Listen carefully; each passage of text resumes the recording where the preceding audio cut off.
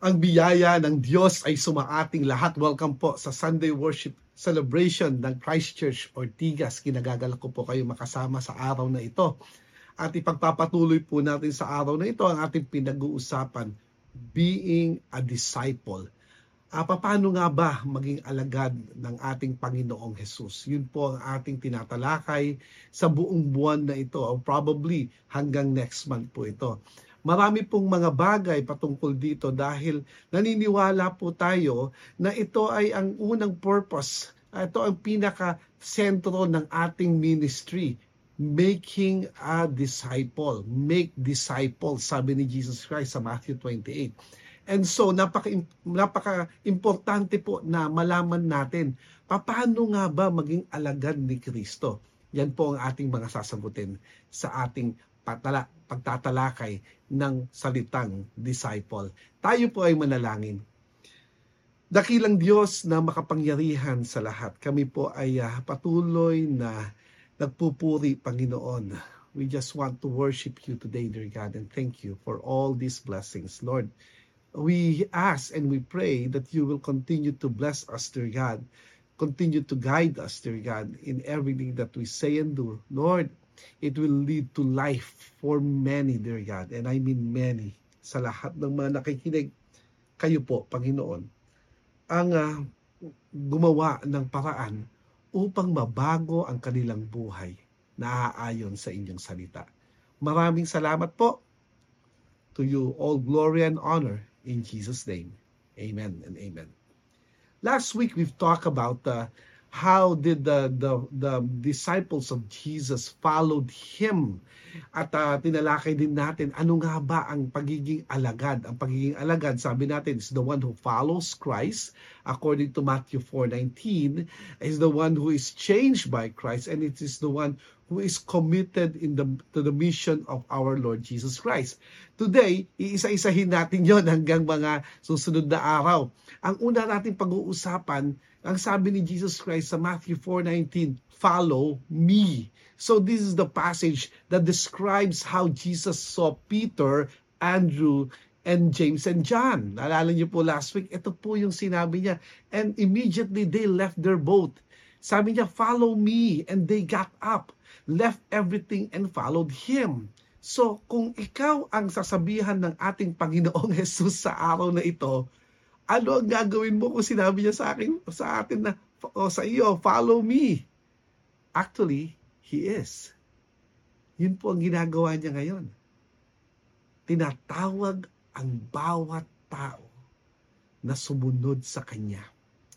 This is a consistent command to follow. It is a command. Follow me. Ako po ay nasa Philippine Air Force. Pag sinabing command, specific po yon, may gagawin. Pag hindi nyo po ginawa yung specific command na yon, ay makakatikim ka ng salita na napakatindi. Because when we talk about command to follow, we are talking about something that if you don't deliver, merong mga pangyayari na hindi mo magugustuhan. In our life as a military, maaari pong ikamatay ng mga tao pag hindi po kayo sumunod. So, etong sinabi ni Jesus Christ, follow me, is an instruction, and it's more than an instruction, it's a command to follow. Jesus' repeated call to people was to follow him. He commands both sets of brothers, Peter and Andrew, James and John, to do the same thing. Follow me. In Matthew 8, when some men were asking about being his disciples, he gave them that same command. Follow me. Then later in Matthew 9, he finds Matthew, the tax collector, probably the author of this book, Matthew, and he told him, follow me. In Matthew 10, Jesus is speaking about the meaning of being his disciples, and he says, and he who does not take his cross and follow after me is not worthy of me. Can you imagine this kind of command? It's a simple command, and yet it's so hard to do. And I tell you, it's really hard. And at the end of the book of John, After Jesus had been crucified and buried and resurrected, nabuhay siya muli. And He appeared to His disciples just before He left earth. He told Peter one last time, follow me. Over and over and over, Jesus told those He met in Scripture, follow me. And this is what He commands us today. Ito ang kanyang binibigay sa atin na dapat nating sundin. Ito po ay command. It is a very consistent command to follow Him.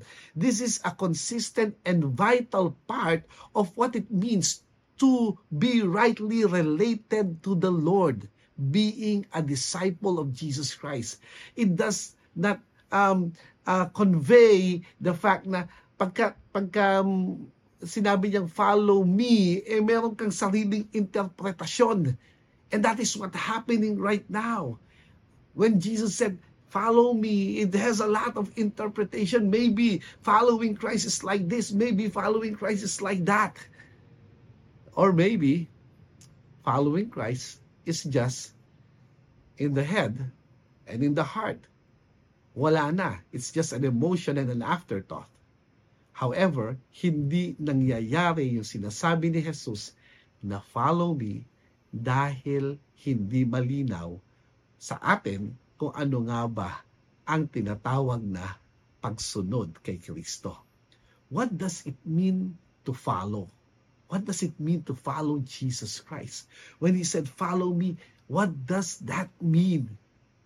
Ano nga ba? May idea ka ba? May idea ba yung kasama mo? Let somebody answer that question. Diyan sa bahay mo, diyan sa opisina mo, o kung nasaan ka man, let somebody answer that. Follow me, sabi ni Jesus. At ano nga ba ang ibig sabihin nito? To answer that question, let me first tell you what following Jesus does not mean. Kung anong haba yung hindi pagsunod kay Kristo. This is a wrong interpretation when it comes to following Jesus Christ. First, following Jesus doesn't mean just going to church. Ang pagsunod kay Kristo ay hindi lang ibig sabihin ay pumunta ka ng church. Ang daming mga tao ngayon, foolish. They're foolish to say, yes, I follow Jesus, I go to church. But just going to church is not following Jesus.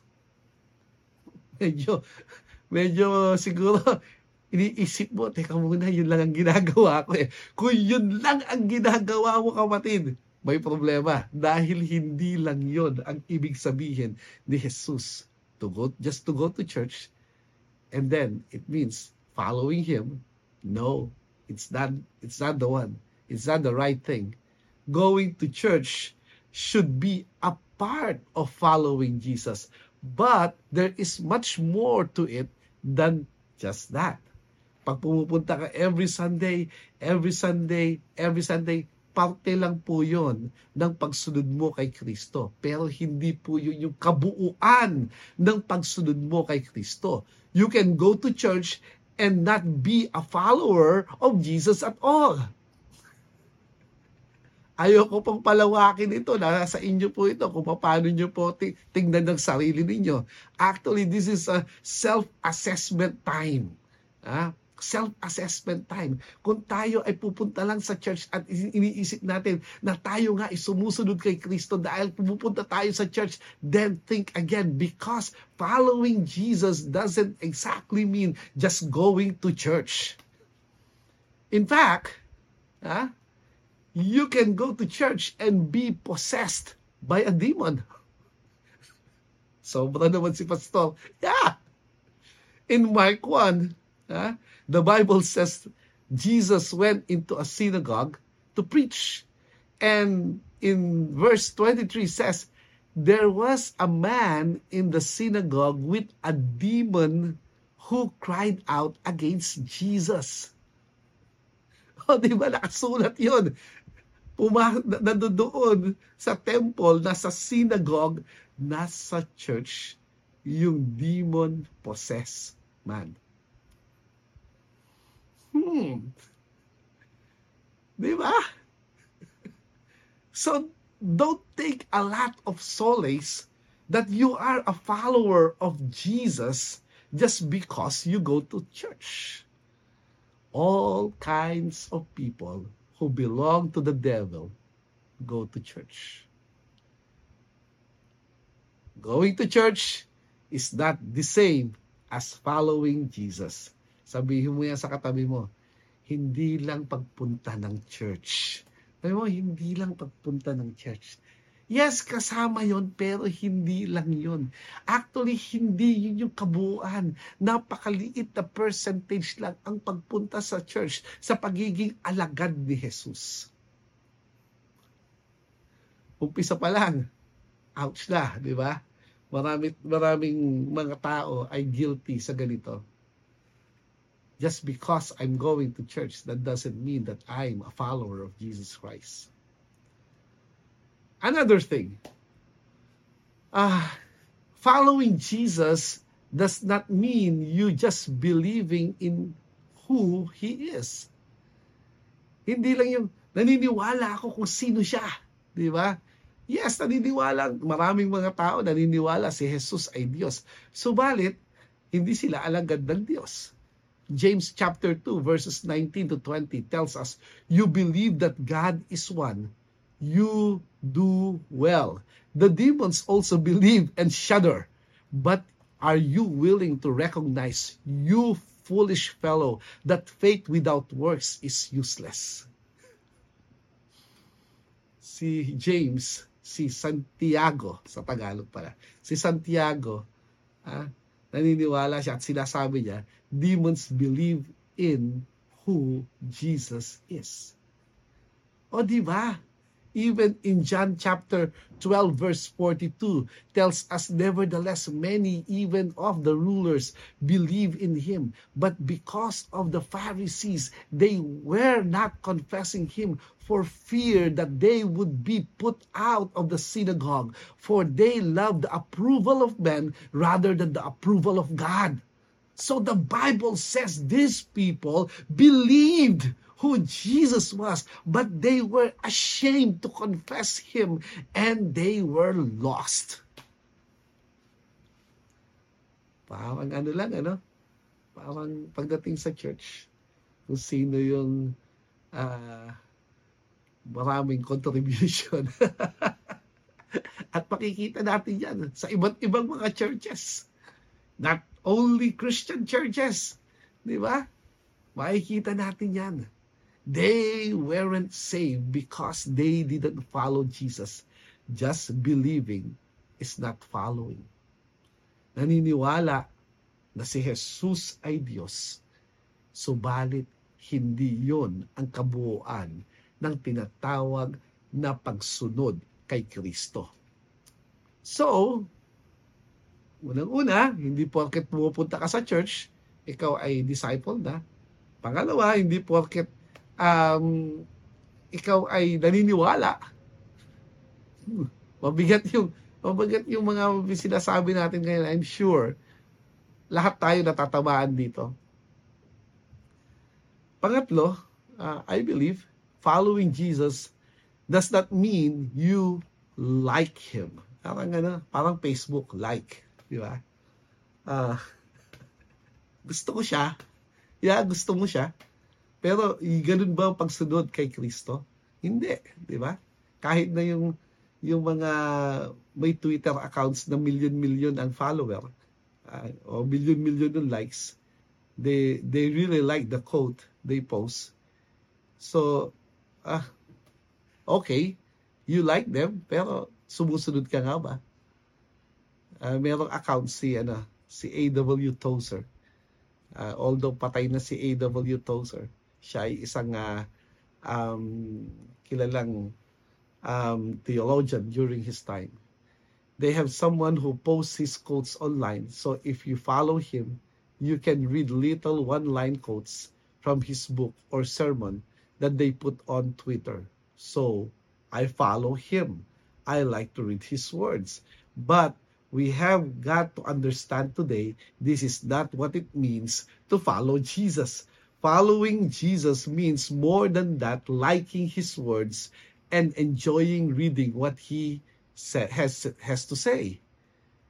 Naniniwala tayo at gusto natin yung sinasabi niya, subalit hanggang dun lang yon. Kung hanggang dun lang, ibig sabihin nun, hindi ka talaga sumusunod kay Jesus.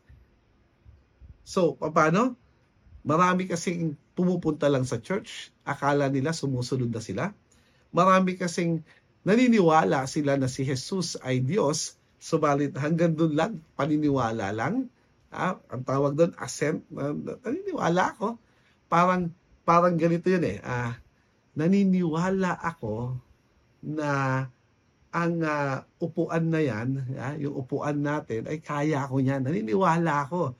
Pero hanggat hindi mo uupuan at nagtitiwala ka, ibang usapan yon. Pangatlo, gusto ko yan. Gustong-gusto ko yung sinasabi ni Jesus, subalit hanggang kagustuhan lang. Hindi naman sumusunod. So, there are things that we are really fond of, but the thing is that hindi yon ang tamang pagsunod kay Kristo. Sabi ni Jesus Christ, follow me. What does it mean? What does he meant when he said, follow me? So, what does it mean to follow Jesus? Really, really? Ano nga ba?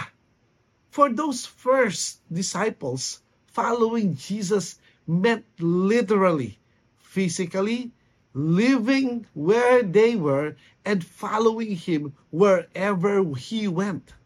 Peter and Andrew and James and John all did that.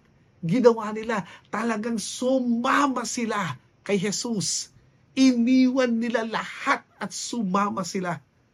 Verse 20 says, Peter and Andrew immediately left their nets and followed him. They literally left where they were and walked with Jesus. In verse 22 says, James and John did the same thing. Immediately they left the boat and their father and followed him. Matthew did the same thing in Matthew chapter 9 verse 9. He got up from his tax collector's office and walked after Jesus. You see, all these men literally left what they were doing, left things behind and started following after Jesus. Living with him. They left their jobs, they left their nets, they left their families, they left their priorities, they left their plans, they left their appointments, they left all kinds of things to follow Jesus. Parang gusto mo ng lumipat. Parang gusto mo ng ang ganda dito kapag ka online talaga eh. Pwede mong i-shut si pastor kung ayaw mo yung naririnig mo. Pero sandali lang. Iiwanan ko ba lahat? Gagawin ko ba lahat ang mga sinasabi ni pastor? Sandali lang. Let me just finish this one. So, we see that following Jesus means that we are going to do something or some things differently. That there will be some things we will have to leave behind. Magkikwit ba ako? Sandali lang. It's not like that.